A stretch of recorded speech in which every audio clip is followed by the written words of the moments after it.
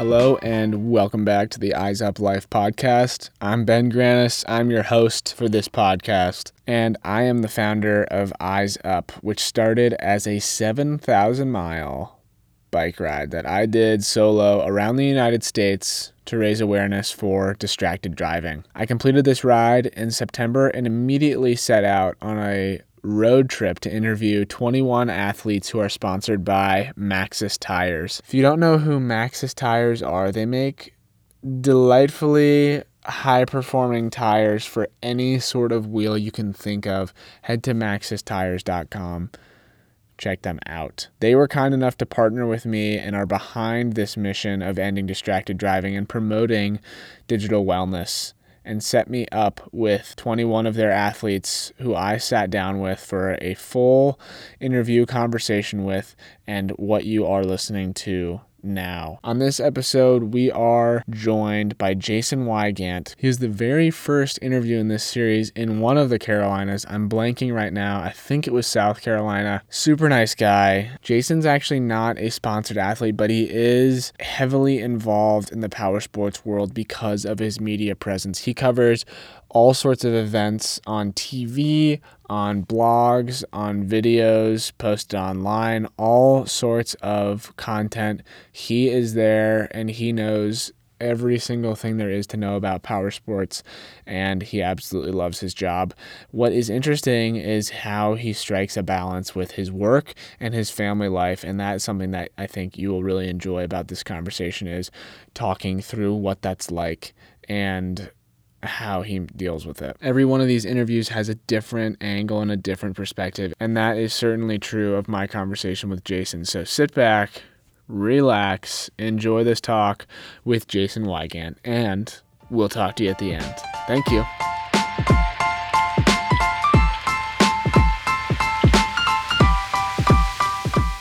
Yeah, I'm Jason Weigandt. We live in Mooresville, North Carolina. I'm the editorial director for Racer X, which covers motocross and supercross racing, and on the weekends I'm the broadcaster for NBC for pro motocross.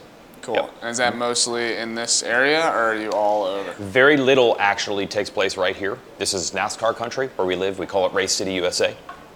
So on the motocross side, it's mostly California-based. So I don't have a single race where I get to stay at my house. Every single event is travel. We might get one next year, but we've heard that for about 20 years. So where are some of the places that you travel to? Yeah, so really California is a big heart of this. So our season essentially runs Supercross or motocross January to September-ish, give or take. So the first month or two of the year is all West Coast, mostly California, a visit to Arizona, places like that where the weather is better, because you're primarily racing outdoors. So you can't do it anywhere but the Southeast. And then eventually you start to work your way east, mostly as the weather turns.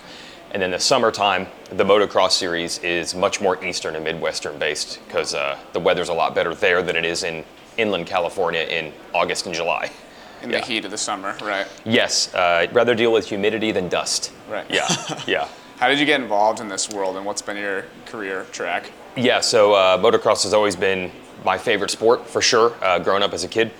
My dad worked for an oil company named Bel Ray, and they bought ads in the magazines, and they would have the magazines. If I came to visit my dad at work, they would just be sitting there on a table.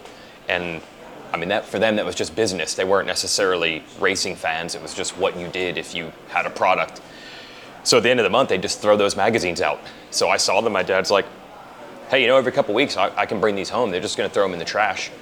So I'm 8 or 9 years old, just starting to get to the point where you could read a magazine. And I started reading it. There wasn't much on TV in those days yet. The sport's pretty niche. Then it eventually did get on TV, and I was able to read and watch. And next thing you know, I'm a huge fan.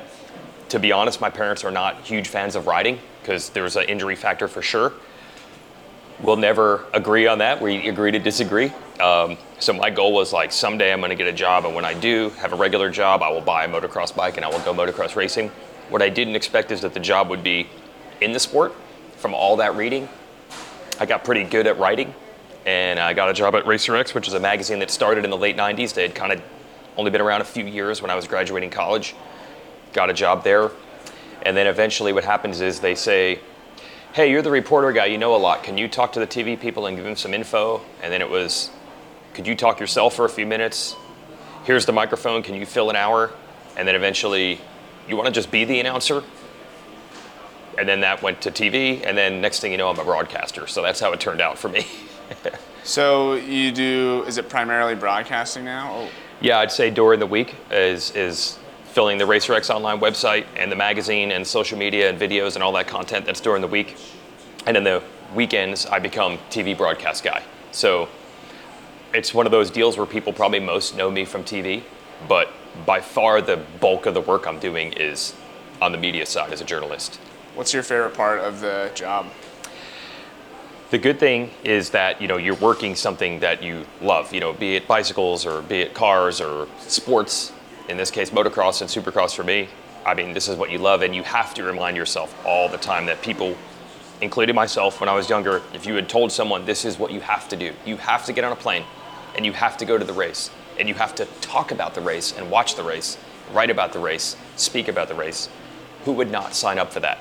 So when we're going 35 weekends a year, I just did 22 straight weekends on the road. I wouldn't say my wife and kids are a huge fan of that, and that becomes a drag, and you got to balance all that, and it gets stressful, and then you got to remind yourself, getting paid to talk about sports or racing for a living. So as long as you keep that perspective of what you would have thought at age 14, like if someone told you that was going to be your job, it's no problem at all. Going to the races is the best thing in the world. Any fan would tell you that. So it sounds like you knew from a pretty young age that you wanted to be in this world. How did you, if you can think back to that age, what was it that stood out to you when you were looking at those magazines that made you feel like excited and wanting to do it? What's funny is when you're in these niche type sports, everybody's a football fan, everybody's a baseball fan or a soccer fan or whatever it might be. These niche sports, I remember reading these magazines. I didn't know a single person at school or anyone my age that even knew about the sport, followed it, knew any of the riders, anything. So you were never able to even have a conversation with people about it. Unlike, say, we're on a Monday morning here and everybody's talking about the NFL games over the weekend. You could just take it for granted. Everybody.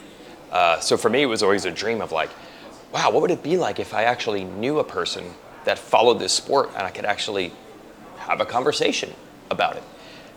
And the magazines, especially the industry back then, was heavily California-based. That's still the biggest area for it, but it's spread out quite a bit now nationwide. So back then, I'm from New Jersey originally. So the idea that like people live in California and go to these races and follow the sport, that was like, you might as well just said that's a myth. Like there's no way I'll ever go there, meet these people, go to these races, talk about it with anyone. It was like this impossible dream. And that was probably what made it so intriguing. Like, what would it be like someday to go to a race in California and talk to someone about racing one time? That would be amazing. And now I do it every weekend. Yeah. Has your relationship to the sport changed over the course of your career? That's one of the best things. My relationship to the sport has not changed. I can look back in the, say, late 90s when I was a fan, or early 2000s when I was a fan, say, a college student, and then getting the job. There is not a mark in my mind of like, oh, those are the days before I worked in it, and it felt like this. It feels the same. And I think media these days, you get a lot of headlines and a lot of attention by trying to bring out the negative, and there's corruption, and this is messed up. I'm going to tell you these secrets that people are afraid to tell you. I've worked in it for 20 years now. It's honestly pretty chill. It's an enthusiast-based thing. There isn't anyone that is working in this space that doesn't love it and doesn't have its best intentions in mind. So I think that would be the easy thing to think. Like, if you run for political office and you want to make changes and you win an election, you go to Washington, D.C., you probably get to Washington and say, wow, this is dirty, man. I didn't know it was this bad. That's not how this industry is. This is not comparable to that. These are people that love dirt bike racing. Just like me, it's been their dream to be part of it.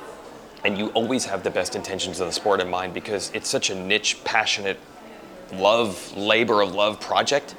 So it has not changed. Now I just get to be around people that love it like I do. Everybody usually is pretty cool because I think we all realize we're doing something that we love to do. What would you say to someone who maybe had the dream of getting into the sport like you did when you were younger, but then took a different track because of whatever reason? Yeah. They go into the corporate world or something, Yeah. and then they want to go back to it. What would you say to them as advice or guidance? Yeah, it's tough because I've thought about that even myself. When I graduated college, honestly, the economy was roaring, and it would have been so easy to get a regular job, and that's what I thought I was going to do. It wouldn't have been hard to find work and had a regular job, and my degree's in communications at a PR firm or an advertising firm. And if I had headed down that path, that would have been the path I'm down. You're not going to reverse course at 30 years old, you know. But I have met a lot of fans along the way that wish they had done it or considered doing it. Like, I just want to work in this industry, man. I've made money. I've been successful. But the key thing you got to remember is this is a small sport. The money to labor ratio is never going to make sense compared to anything else. And as soon as I start seeing people in this industry say that, like, do you know you'd get paid X if you did this? You can go down the line. You can find any job in this sport and compare it to the team owner of a NASCAR team makes more money than the team owners in this sport. The broadcasters make more money in those sports than I do. Go down the line. You have to sign up for that and realize that's going to be the case. And it gets trickier as you get older because you start having more responsibility. You know, when you're 22 years old, who cares how much money you make? You know, you don't have a family to support at that time. So you have to realize that. And my advice always is you cannot become bitter.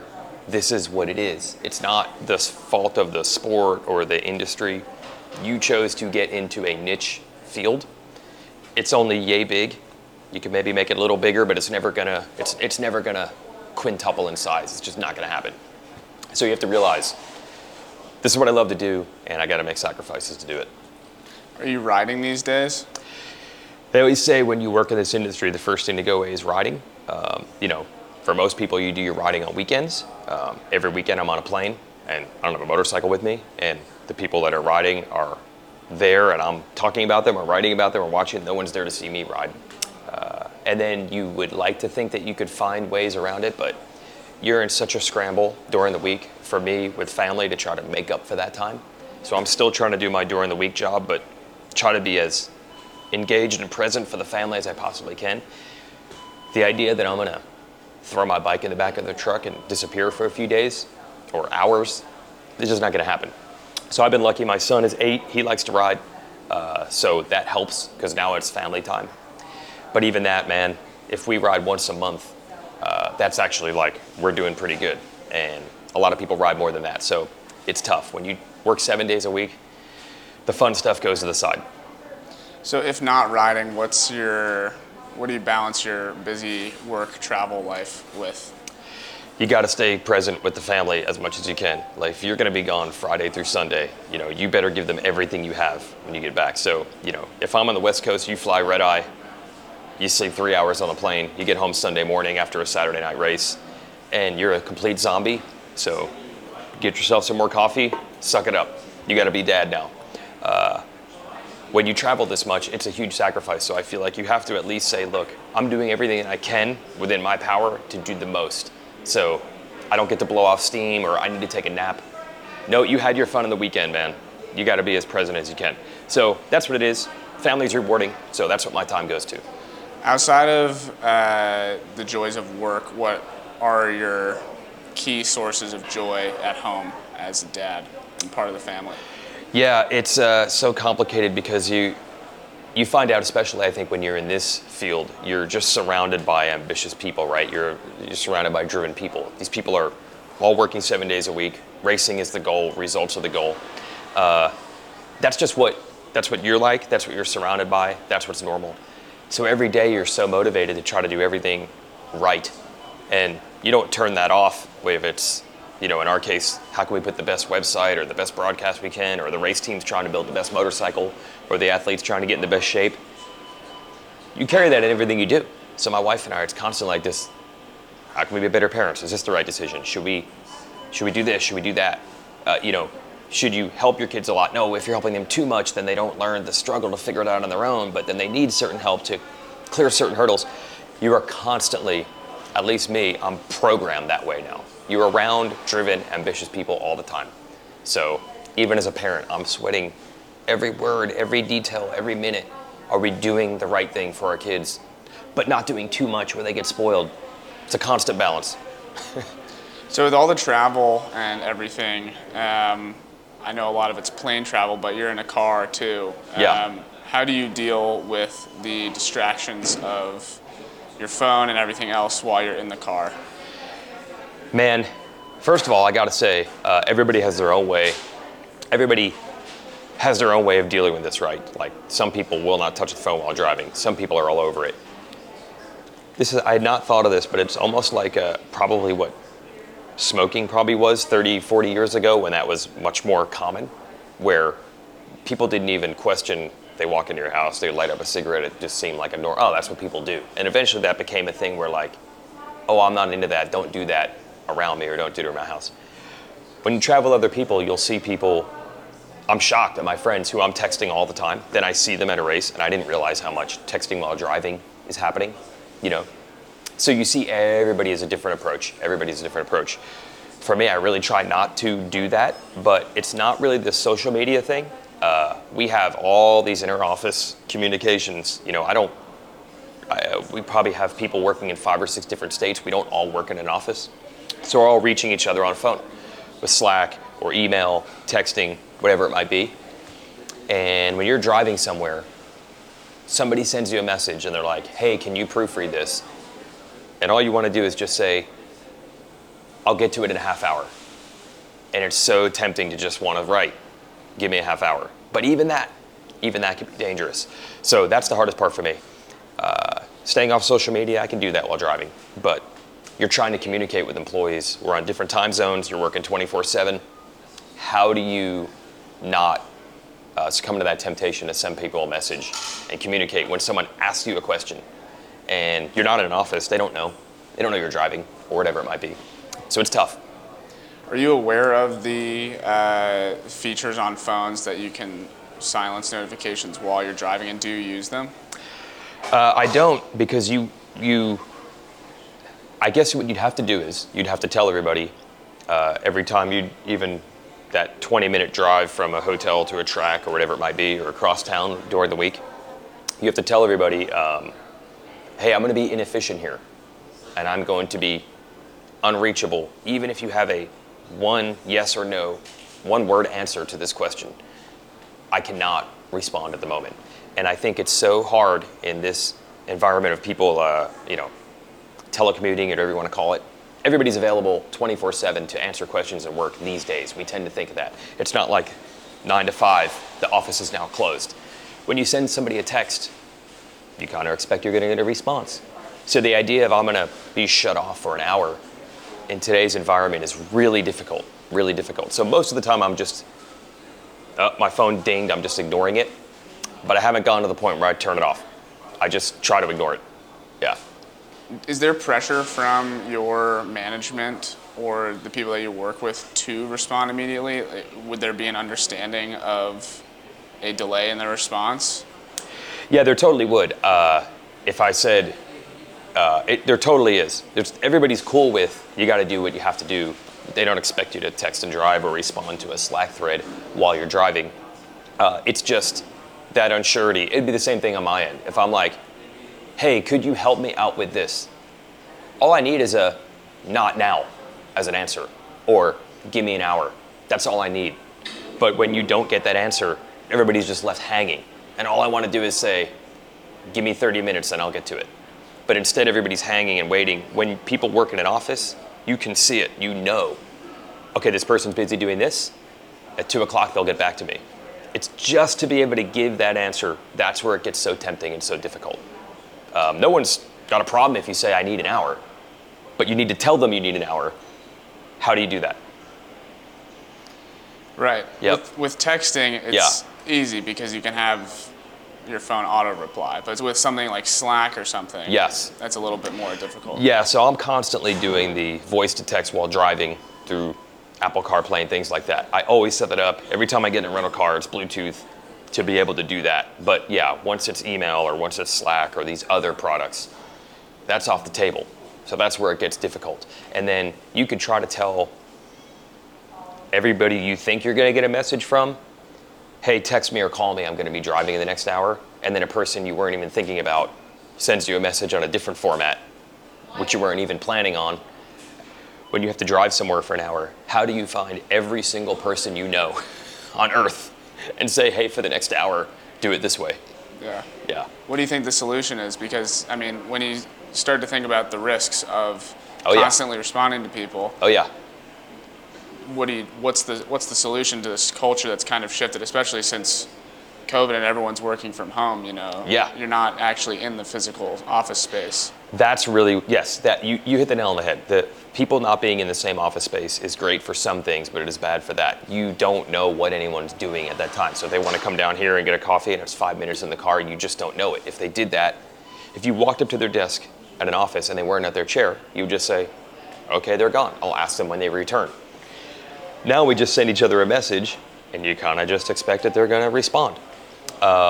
So I think the expectation that they're always going to respond instantly, because you assume they must be looking at their computer or their tablet or their phone, surely they'll get back to me.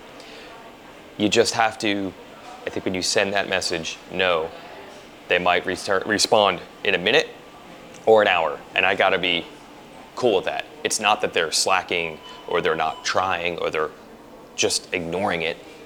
They must be busy doing something. I know it's working hours, but every hour is working hours these days. So I think that's a lot of it. Getting rid of the expectation of they need an answer now. I know they need an answer now, and vice versa. I need to not expect that from them. People will get to it when they can do it safely.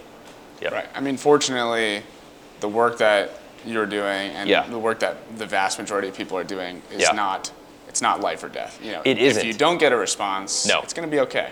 Yeah, it is. But when you're ambitious, you're always searching for that efficiency, right? And you're just like, man, if I could give that guy an answer right now, instead of 45 minutes, he's going to be 45 minutes ahead on getting this thing done.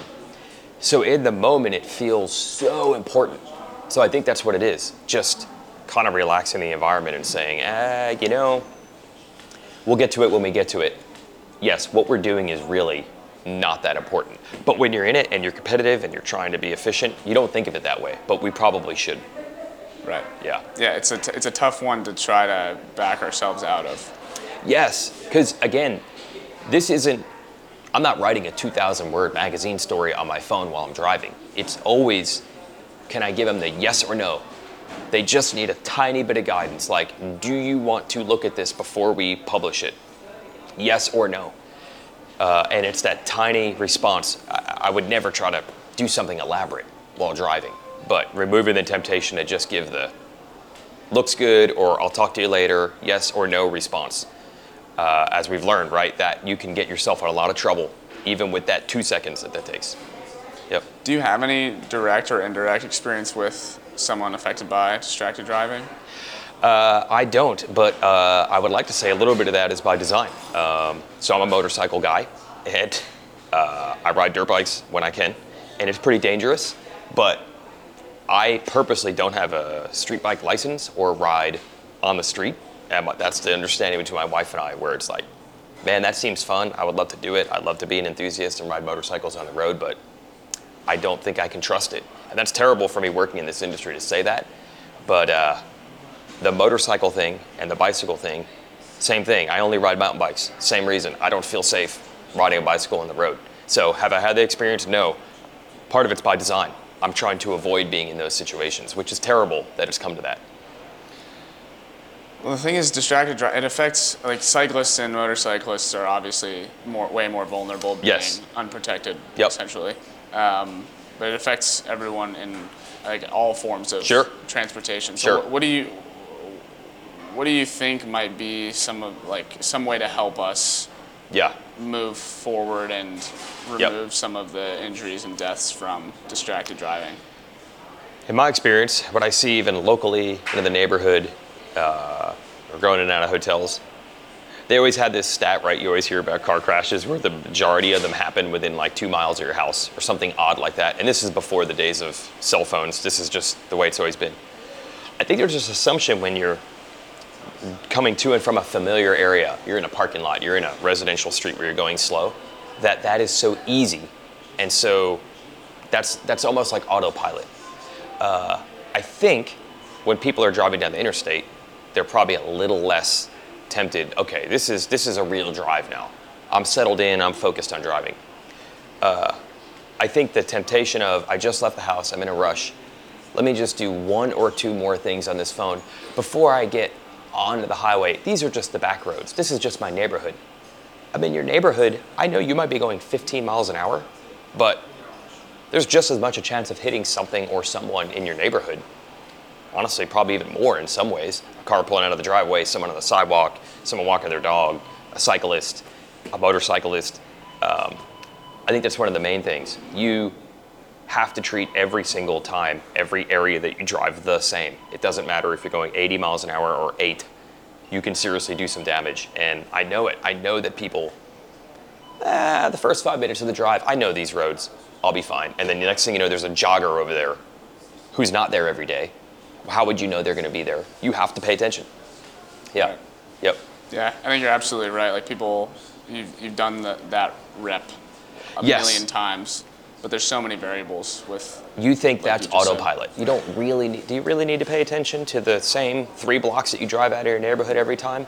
I don't think people think they do. But it's just as dangerous as any other part of the drive. Yeah. Yeah. Yep. So just to kind of wrap things up, I want to hear about your use of your phone. Yeah. You're on the go with Yep. work all the time. Yep. So I imagine your phone is a key player in getting Yep. work done on the go. Yep. In addition to work, what's your phone use like on a day-to-day? I guess I'm getting old now because my work always goes back to the computer and the laptop. That's just the way it's been for me my entire working life. So I probably could do even more on my phone. Like to me, if I'm gonna write something, you write it on your laptop, you type it. That's what you do. And then maybe you copy the message over if someone needs to post something short on social media. So I'm a little better than most on that. And I still think of a lot of the phone as entertainment. Like I do not check social media every 5 minutes because to me that's interrupting work. But it's getting harder because honestly, we're in the media business that looking at Instagram, if a writer posts something, that is news. Looking at social media practically is part of your job. So I've always compartmentalized it like, that's for the end of the day. I'm not looking at social media during the working hours, but you probably are supposed to, because that's where news breaks on athletes now, and that's our job, covering the news in the sport. So for me, it's not that bad because I've always been programmed of like, this is entertainment, this is distraction, this is work. But it's only gonna get harder as the worlds meld together, and there's plenty of times where I'm at a place like this getting lunch, and then you didn't know it was coming at 11 a.m. where someone announces, I'm injured, I'm out for the season. And whatever media outlet got that first wins. It's tough. It's 24/7 now. There's no compartmentalization. So the only solution, you gotta have enough people where someone who is engaged and is working and isn't driving can grab it. And I'm glad to say at RacerX we have a big enough crew where that pretty much happens. There are many times where I've been like, I didn't even know that happened. Good job, guys. I was out for 40 minutes and something went from didn't even exist to posted and done. If you're a one-man gang, good luck. Yeah, the smaller groups, it's got to be impossible to break out almost. Well, I think you just get Unless you more break aggressive and yourself, more right? yeah, you get more aggressive, you get more ambitious. I try to have on our website, we try to have a 3-person staff at all times because you always want someone to write it and someone to proofread it. So if you have 3 people, you're pretty much always going to have at least 2 available at all times. That's the way we figure. If you only have 2 people or you only have 1, you would have to be on call literally 24/7. If you're 3 people, 1 person can always be, hey, can someone read this? Between the 2 of you, I'm hoping 1 of you is available. That's a lot better. But I don't know how many people work that way. That's just our philosophy. Always have 3 because you need 2 out of the 3 available at all times, and you can usually find that. Yep. What's something that you're looking forward to in the next 6 months? Could be work or life related. Yeah, it's always exciting going into a new season as far as the racing results and things like that. But for me, there's a new TV deal for the sport. Supercross and motocross historically have kind of existed together, but they've never worked together. Next year is the first year they're going to work together. And I'm part of the broadcast deal to some degree. I'm not exactly sure everything I'm going to do. I'm hoping more than I've done in the past. So I'm excited about that. The sport's in a really, really good spot right now, which, again, it's really fun to put in negative headlines because that gets attention. But the sport's in a really good spot right now, so I'm excited about next year. Yep. Sweet. Cool. Thanks, Jason. That's it. All great right. Nice chatting to with meet you. you. Good luck Yeah. with this. Yep. I guess one last question. Yeah. What's one thing about your phone that Yeah. you could not live without? Yep. Let's take work out of the equation, because Okay. I think it's an essential part of work. Yes. And one thing that you'd like to stop using your phone for, Yeah. Okay. Cool. if that makes sense. This gives me an angle that I had not thought about here. One of the great things about working where I do is, like, this is not just a job where you just punch in, do the job you hate, collect a paycheck, and go home. I love what I do. I love the sport I cover. Same thing with the other people around me. So I can't even draw you the line between what is friends and what is work. So I'm on these group texts that are going all day, every day. And I couldn't tell you, is that work or is that just friends? Some of it's work. We're talking about dirt bike racing. Sometimes we get information out of it that I end up using for my job. Or is it just buddies joking around? I mean, there's probably group text about football games right now of football fans that are not working in football. They're just talking about football. So are we just talking about racing as buddies? Or are we talking about racing at work? Either way, these text threads are going nonstop. And again, people just expect that you can get back to them instantly. And I don't see what they're doing. They probably are texting while driving. I just know that whenever the group chat starts pinging, you're never going an hour without one of the people responding. And you're like, how did everybody respond instantly all the time? And I don't even know, is it necessary? Is it friends? Is it work? That's what makes it really tough when you work where we do, because you end up becoming friends with people. We all love the same thing, and we're all pulling in the same direction. So I would imagine, I don't know what it's like to work on the other side, but I would imagine that we wrestle with that more than others. Yep. Yep. Cool. Thank you. Yep. I don't know if that answered your question, but it's No, something I just thought about. it's an interesting thought. I think it kind of. Yeah. Yeah. You're in touch with your buddies nonstop, and I couldn't tell you, is that work or not? I don't know. Yes, we all work in the same field. A little bit of it is going to eventually spill into the work we do. Certainly not all of it. I can't answer that question, but I just know it's going 24/7. When I go to bed, you're texting your buddies. When you wake up, you're texting your buddies. They're all motocross people. Is that work or not? We've become 24/7, and people expect it. It's not easy. Yep. Yeah. Yep. Yeah, it's crazy. 'Cause it's like, I don't know, like so much of history was before we were all able to communicate. I know, with so many and it's people. not that long ago. I even was 10 around. years ago. I know. Like, dude, I was around. I didn't have a cell phone, say, when I was 20 years old. Somehow we were doing just fine. It would seem impossible Right. now. But I don't look back at that and say, like, yeah, that's when my life was horrible because I didn't have a phone. Somehow we were okay. But I can't even remember what that would be like now. It's like people, if you don't have Google Maps, how would you get by? People did it Right. for thousands of years. Yeah. It seems impossible. Probably reading a map while they're driving. That's probably not good either. No. No. Probably not good either. Yes, Different challenges with I used to everything. do it back when I was like teenage years. So I wish I had an easy answer for you on that. It's easy enough for me to give the majority of the Slack threads its work to say, hey, I'm like I just did.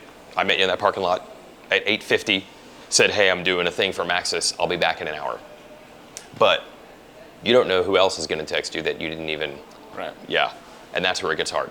And they don't expect an answer instantly all the time.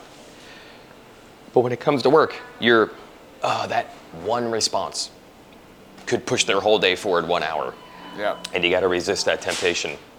You honestly have to feel kind of like a jerk, like, why is he not Right. engaged? But you have to realize that someone could be at the grocery store or picking their kid up, like, Right. they're not in the office. Yeah. Right. There has to be some level of trust in the people you're working with. That you're not, pardon the pun, you're not slacking. You know what I mean?